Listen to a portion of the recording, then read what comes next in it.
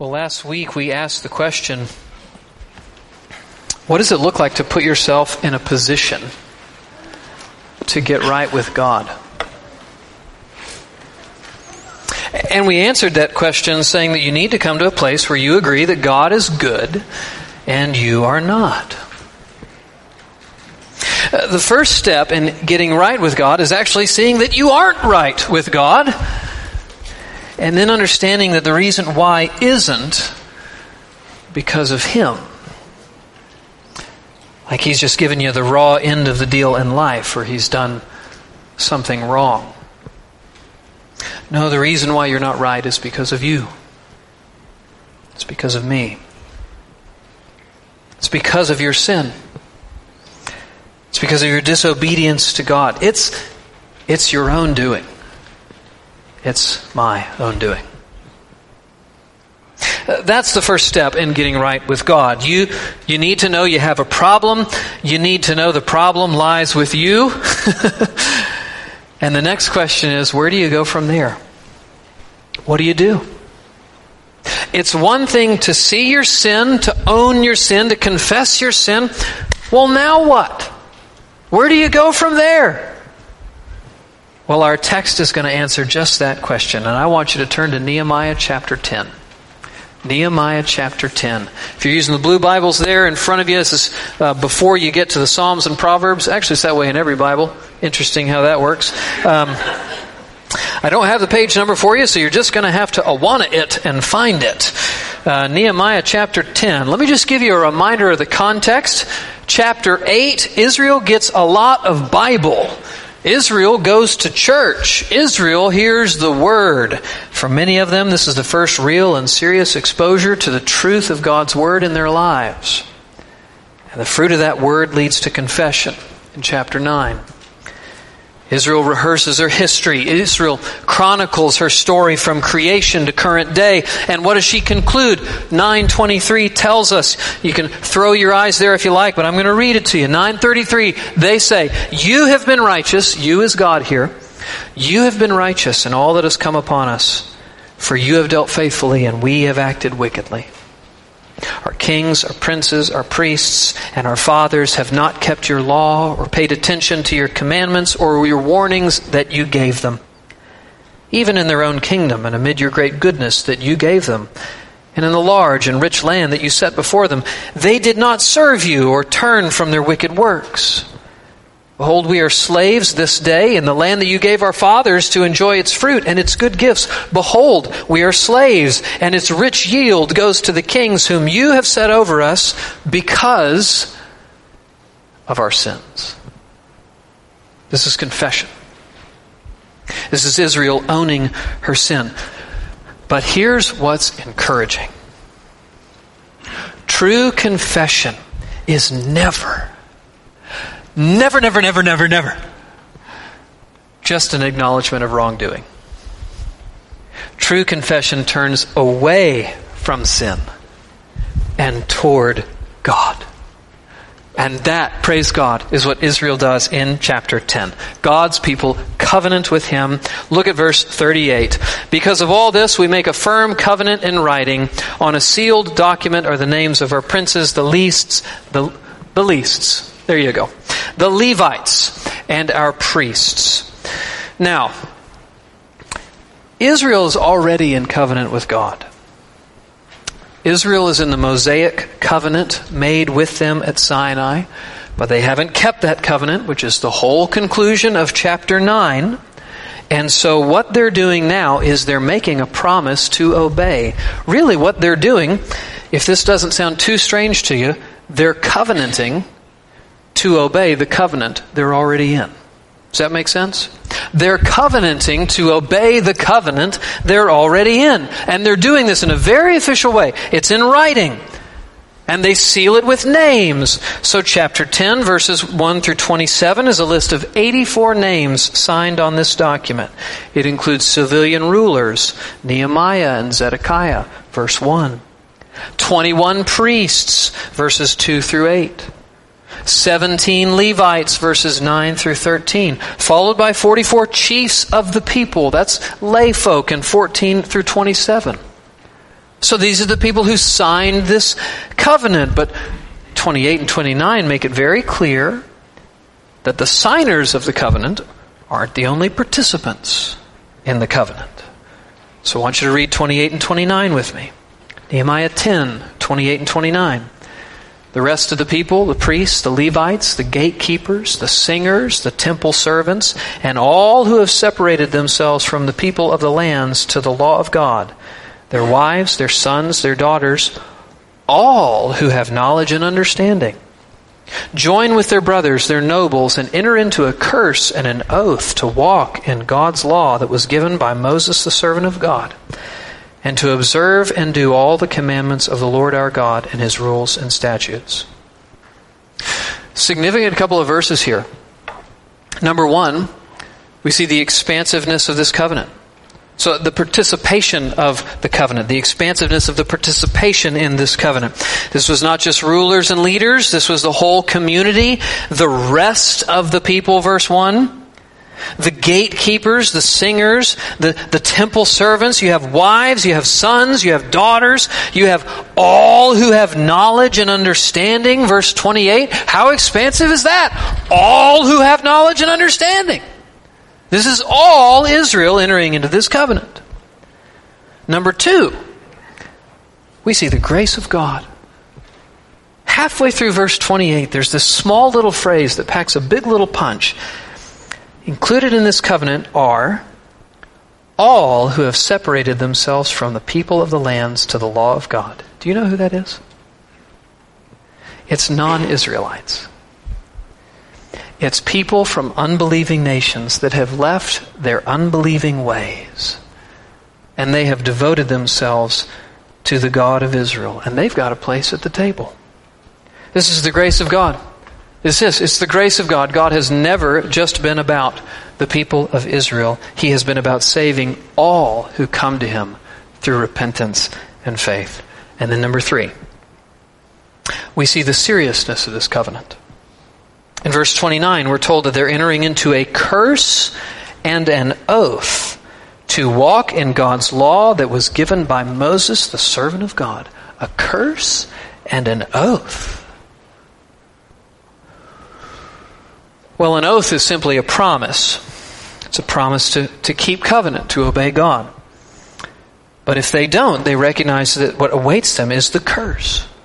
The curse of the law, the penalty of sin. What's that? Separation from God. Why are they concerned about that? Because that's what their ancestors experienced in the exile. The judgment of God. And this is what they don't want to have happen. This is why they're entering into covenant. Oh God, we are turning from our sin and we will walk with you. And so what does that look like? It looks like obeying His law. And that's where the text goes next. So here are specific covenant obligations that Israel enters into. There are actually three of them. Number one, reject mixed marriages. Number two, observe the Sabbath. And then number three, support the temple ministry. I just want to walk through these briefly, kind of help you understand where they fit in this context, and then I want to help you see how this makes a difference for us. So number one, reject mixed marriages. Verse 30 says this: we will not give our daughters to the people of the land, or take their daughters for our sons. Now, to Westerners living in the modern world, this just seems like racism of some kind. Like people of one tribe sticking up their nose at people of another. But that's not what this is at all. This has nothing to do with racial purity. This has everything to do with spiritual purity. The people of the lands worship false gods. The people of the lands do not trust in the one true God, and they do not obey His law. Ask yourself a question. Why would you marry someone who isn't like-minded with you on the most central and important issue in all of life? God does not want Israel to do this. He commanded them not to do this in the Mosaic covenant. She perpetually disregarded it, and as a result, she was led off into idolatry time and time again. So she pledges herself to covenant faithfulness here. She will only marry within the faith. just by the way, as we think about ourselves on this side of the cross of Jesus, brothers and sisters, the same principle applies. Paul says in 1 Corinthians 7:39 that a widow is free to remarry only in the Lord, meaning that a Christian widow is free to marry only a believer. So believers should marry believers. Believers should not marry non-believers. Now, just a quick side note. If you're here this morning as a Christian and you're married to a non-Christian already, God would have you simply be faithful to your spouse. Love your spouse. Share the gospel with your spouse. Do not leave your spouse because he or she is not a Christian. But if you are dating or single and thinking about dating and you're a Christian, you are only free to pursue another Christian in this most sacred of relationships. Okay, moving on. Next commitment, to observe the Sabbath, verse 31. And if the peoples of the land bring in goods or any grain on the Sabbath day to sell, we will not buy from them on the Sabbath or on a holy day. We will forego the crops of the seventh year and the exaction of every debt. Now, there are several parts of this commitment when it just says a commitment to the Sabbath. There's kind of several pieces. There's the weekly Sabbath. There's the sabbatical year. And there's this obligation to cancel debts. So let's just think about these things. So there's the Sabbath. Now notice they don't just reiterate the need to observe the Sabbath. What is the Sabbath? Resting on the seventh day. Okay? Work 6 days, rest 1. That's the Sabbath. But they don't just say we're going to observe the Sabbath. They say if peoples of the land bring in goods or grain on the Sabbath, then we won't buy them. Why do they say it like that? Well, apparently, the reason they needed to word the commitment in this way was because some Israelites claimed that they weren't breaking the law if it was unbelieving nations who were the ones buying and selling grain. I mean, after all, they're the ones working, right? Not us Israelites. So what is that? It's just chicanery. It's just a loophole to get around the spirit of the law. And so what they say is we're going to close that loophole. We're going to obey not just the letter of the law, we're going to obey the spirit of the law. Which is why they recommit themselves to the sabbatical year. God commanded them to rest themselves 1 day in 7, and He commanded them to rest the land 1 year in 7. And they say, you know what? We're going to do that. Now I just want you to put yourself in their shoes for just a minute. In an agrarian society where most of your money is made from the land, that takes faith. Amen? That takes faith. That takes faith not to plant for a whole year, trusting that the crop the Lord gave you the previous year is going to last you this year, the next year, and then until you reap the harvest of the crop the year after that. That's not easy. But they say, we're going to do it. And they're also going to cancel debts. In the sabbatical year, there is this canceling of debts that's to take place. And what that looks like is that if any Israelite had borrowed money from Aaron's, store. No, I'm just kidding. If any Israelite had borrowed money from his brother and he couldn't repay, it was to be forgiven. And if you remember from a few chapters back, this was something they got in hot water for just within the past few months. They hadn't been obeying this. And so they say, all right, we're going to obey. And then finally, they commit themselves to support the temple ministry. I want you to read 32 through 39 with me. We also take on ourselves the obligation to give yearly a third part of a shekel for the service of the house of our God, for the showbread, the regular grain offering, the regular burnt offering, the Sabbaths, the new moons, the appointed feasts, the holy things, and the sin offerings to make atonement for Israel and all the work of the house of God. We, the priests, the Levites, and the people, have likewise cast lots for the wood offering, to bring it into the house of our God, according to our fathers' houses, at times appointed, year by year to burn on the altar of the Lord our God, as it is written in the law. We obligate ourselves to bring the first fruits of our ground, and the first fruits of all the fruit of every tree, year by year, to the house of the Lord. Also to bring to the house of our God, to the priests who minister in the house of our God, the firstborn of our sons and cattle, as it is written in the law, and the firstborn of our herds and of our flocks. and to bring the first of our dough and our contributions, the fruit of every tree, the wine and the oil, to the priests, to the chambers of the house of our God, and to bring to the Levites the tithes from the ground. For it is the Levites who collect the tithes in all our towns where we labor. And the priest, the son of Aaron, shall be with the Levites when the Levites receive the tithes. And the Levites shall bring up the tithe of the tithes to the house of our God, to the chambers of the storehouse. For the people of Israel and the sons of Levi shall bring the contribution of grain, wine, and oil to the chambers, where the vessels of the sanctuary are, as well as the priests who minister and the gatekeepers and the singers. We will not neglect the house of our God. Now there's a lot of detail there. There's a lot of detail that's kind of pulled from various strands of the Torah. And it all relates to the temple and everything needed to support the work of the temple.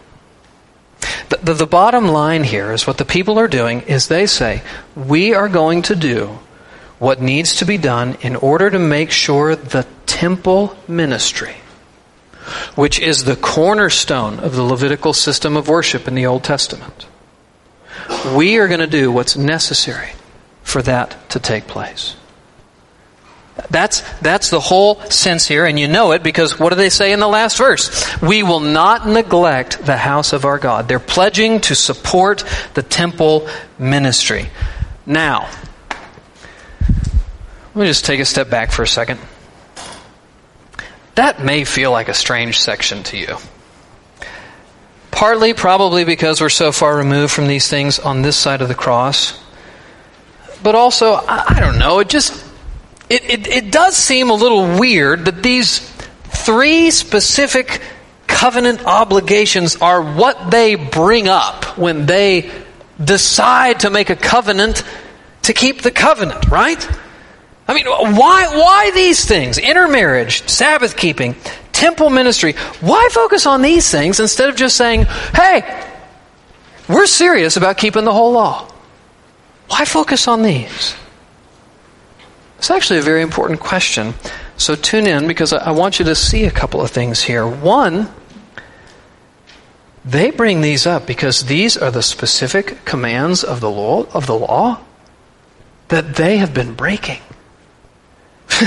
Intermarriage, they've been a train wreck. Just look at their history. Sabbath breaking, there's no history of the sabbatical year being observed since they took the land. Absolute travesty. And temple ministry, even once they were back in the land, they had a tendency to neglect it. And that's why the prophets Haggai and Zechariah, who prophesied during this time, said, don't you dare sit back at ease in your own house while the house of God lies in ruin. Get up and build. So what's going on here is actually something very, very beautiful and precious. They commit to obey God in the specific ways they haven't been obeying Him. Oh God, we have not obeyed you in this, but we will now. We are turning from our sin in this specific thing, and we will obey you in regards to this. Second thing I'd say is that obedience here brings forth obedience in other aspects of the law. So just think about it. To not intermarry, to have both parents as followers of the one true God. That lays the foundation to obey Deuteronomy 6 and train your children in the ways of the Lord, which brings forth greater obedience. To keep the Sabbath, to trust God to rest, that's going to lead to trusting God in other realms. And to not neglect the house of God for the festivals and sacrifices and offerings, all to take place for the people to regularly worship God and be reminded of His grace and be called to concentrate themselves to them. Don't you think that obedience is going to lead to obedience to the rest of the law? Of course it is. That's the point. The people are committing to obey in the specific realms they haven't been obeying. But it's more than that. It's setting them up to obey the whole law. And then finally, and hear me here, don't let this talk of obedience make you think this is about Israel earning salvation or earning the favor of God. This is not obedience to earn grace. This is obedience because of grace.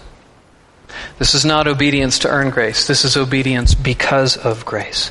Israel's commitment to obey God is her response to God's grace and forgiveness that He poured out upon her while she was yet in her sin.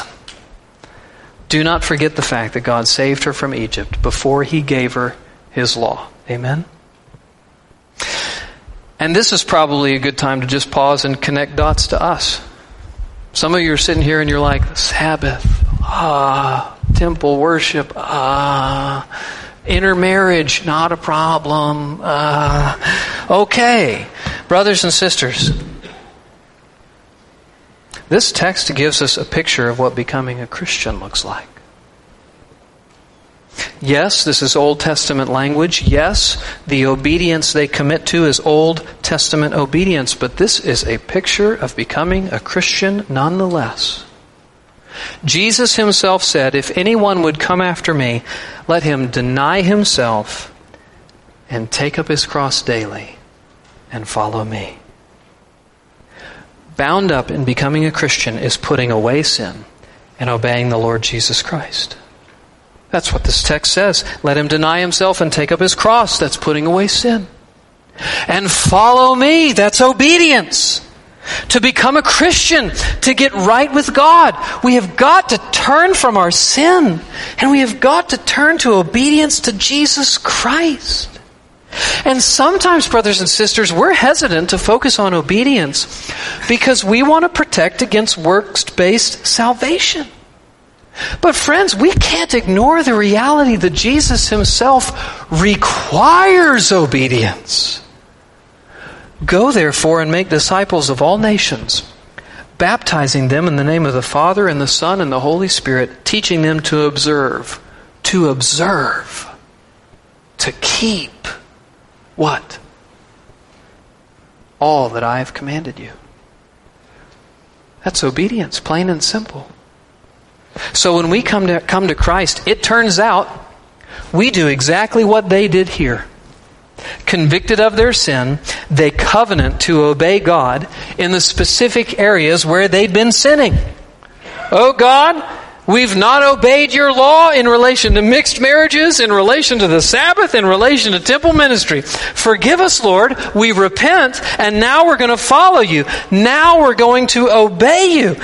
Isn't that what you said when you came to Christ? Oh Lord, I have not obeyed your law in relation to pride, in relation to lust, in relation to selfishness or anger or backbiting or greed or love of the world or alcohol. Oh God, I need the blood of Jesus Christ to cleanse me from my sin. Oh God, I trust the blood of Jesus Christ to forgive me of my sin.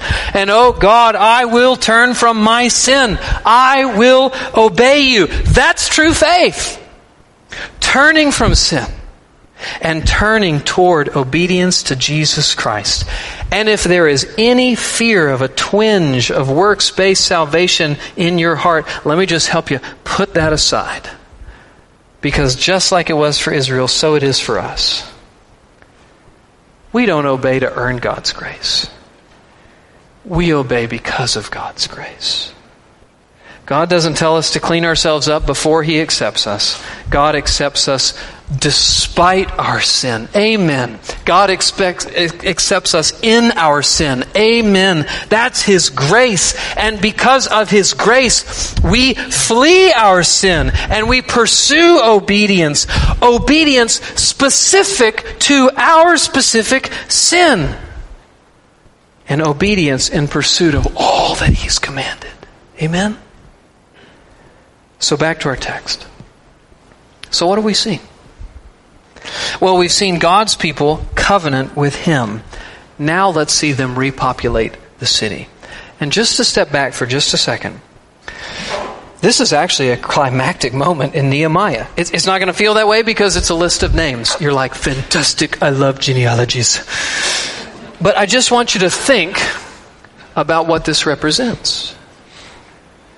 The city of God is being filled. The people of God have been restored, and now they're going to fill the city. I want you to read 11:1 and 2 with me.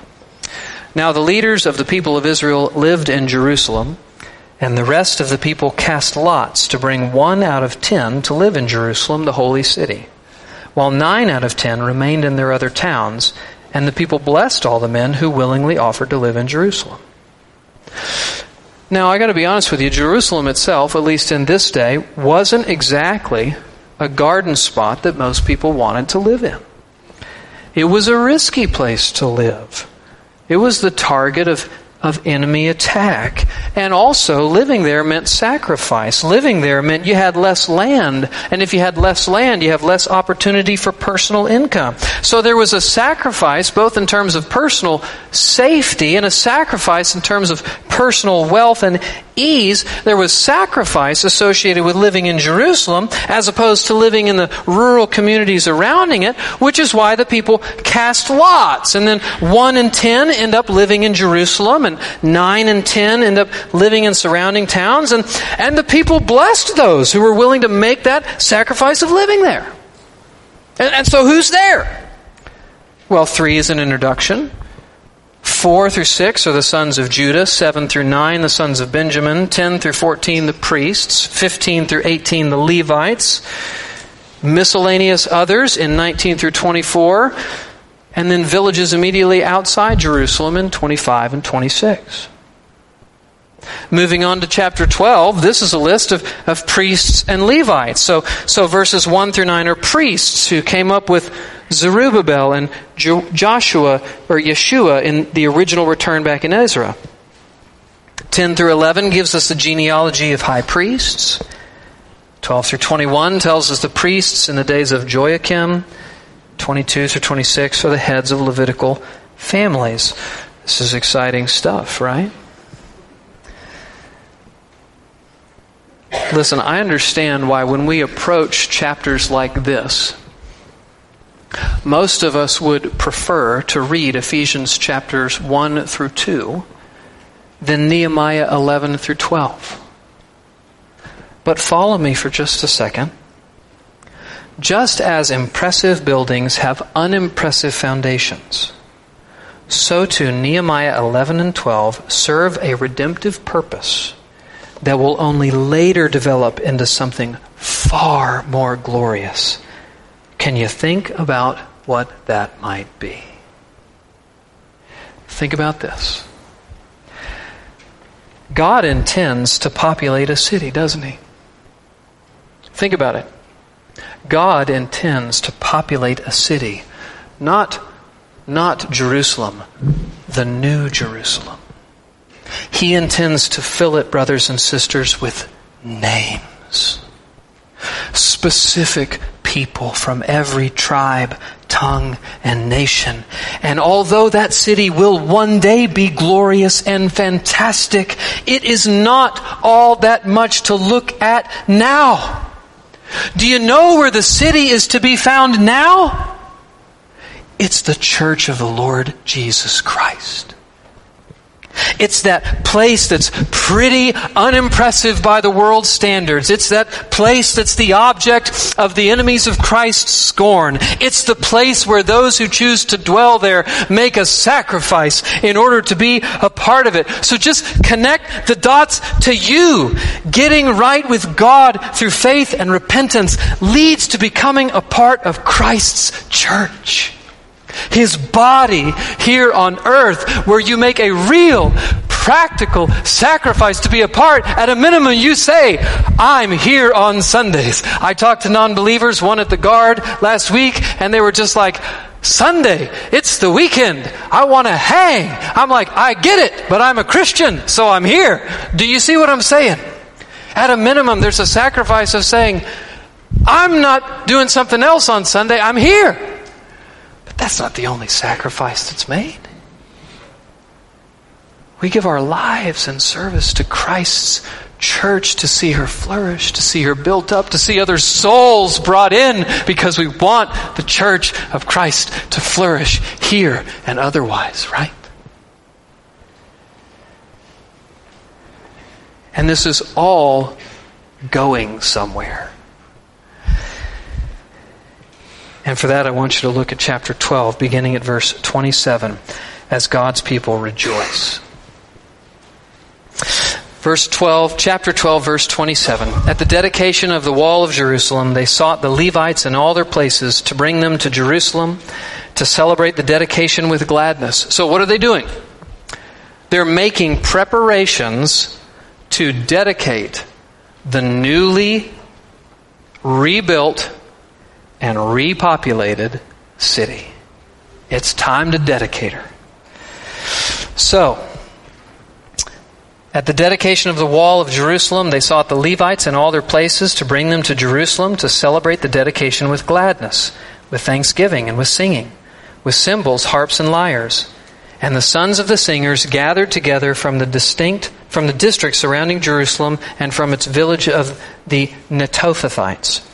Also from Beth Gilgal and from the region of Geba and Azmaveth, for the singers had built for themselves villages around Jerusalem. And the priests and the Levites purified themselves, and they purified the people and the gates and the wall.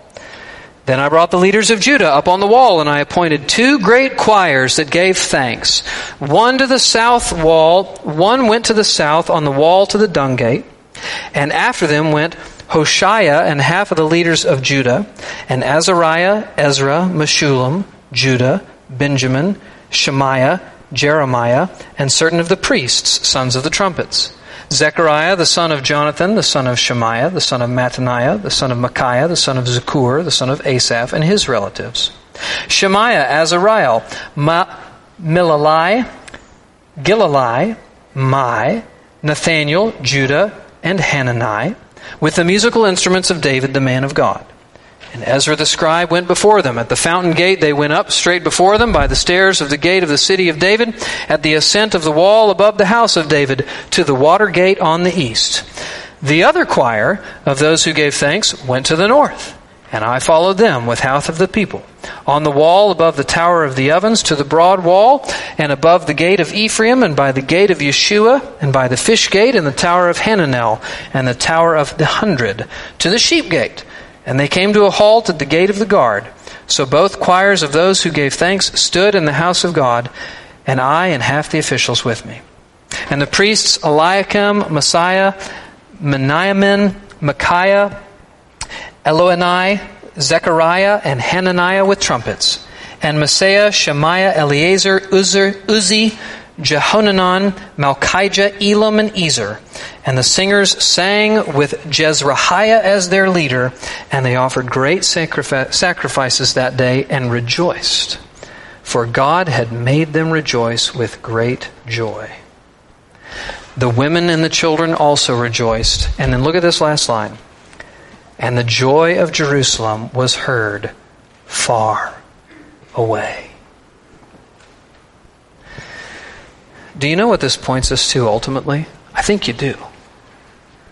It points us to that great wedding feast of the Lamb.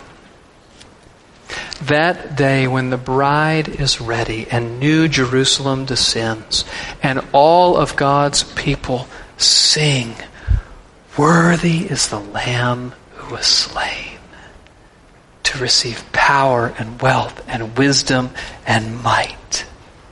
Friends, I guarantee you the joy on this day was astronomical. And I guarantee you the joy in a coming day when we see His face will be even more astronomical.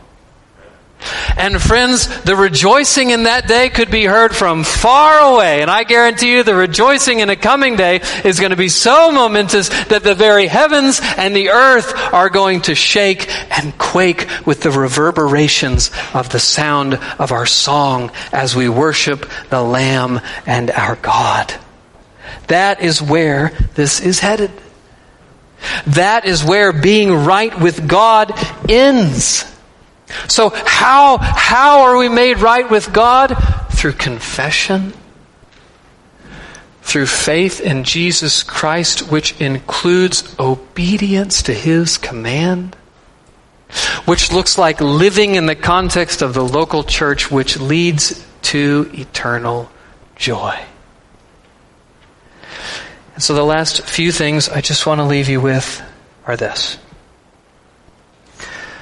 Non-Christian, the reason why some of you aren't Christians is really just because you don't want to obey Jesus Christ. It's not that you don't think the offer is available. It's that you don't want it. Because you understand that coming to Him means obeying Him. You understand that coming to Him means turning from your specific sin, giving that to Him and saying, I will follow and obey. And you don't want to do that. But friend, let me just remind you, there is nothing better and more glorious than that in the end. You want to be in this city. You want to be worshiping the Lamb. And so my invitation to you is to come. Don't shy away from obeying Jesus Christ. Don't think it's going to lead to discouragement. It's going to lead to joy. Now and forevermore. So I want to encourage you. Put your faith in Jesus Christ, in His death, burial, and resurrection. And don't be afraid to say, I will die to myself. I will take up my cross. And I will follow Him. And brothers and sisters, I just want to encourage you to take seriously the call to obey Jesus Christ. Sometimes, the Christian life, we got to have two things in tension, right? The gospel indicative, what God has done, and the gospel imperative, what we are to do in response. And if we don't hold up both, then we get in a bad way.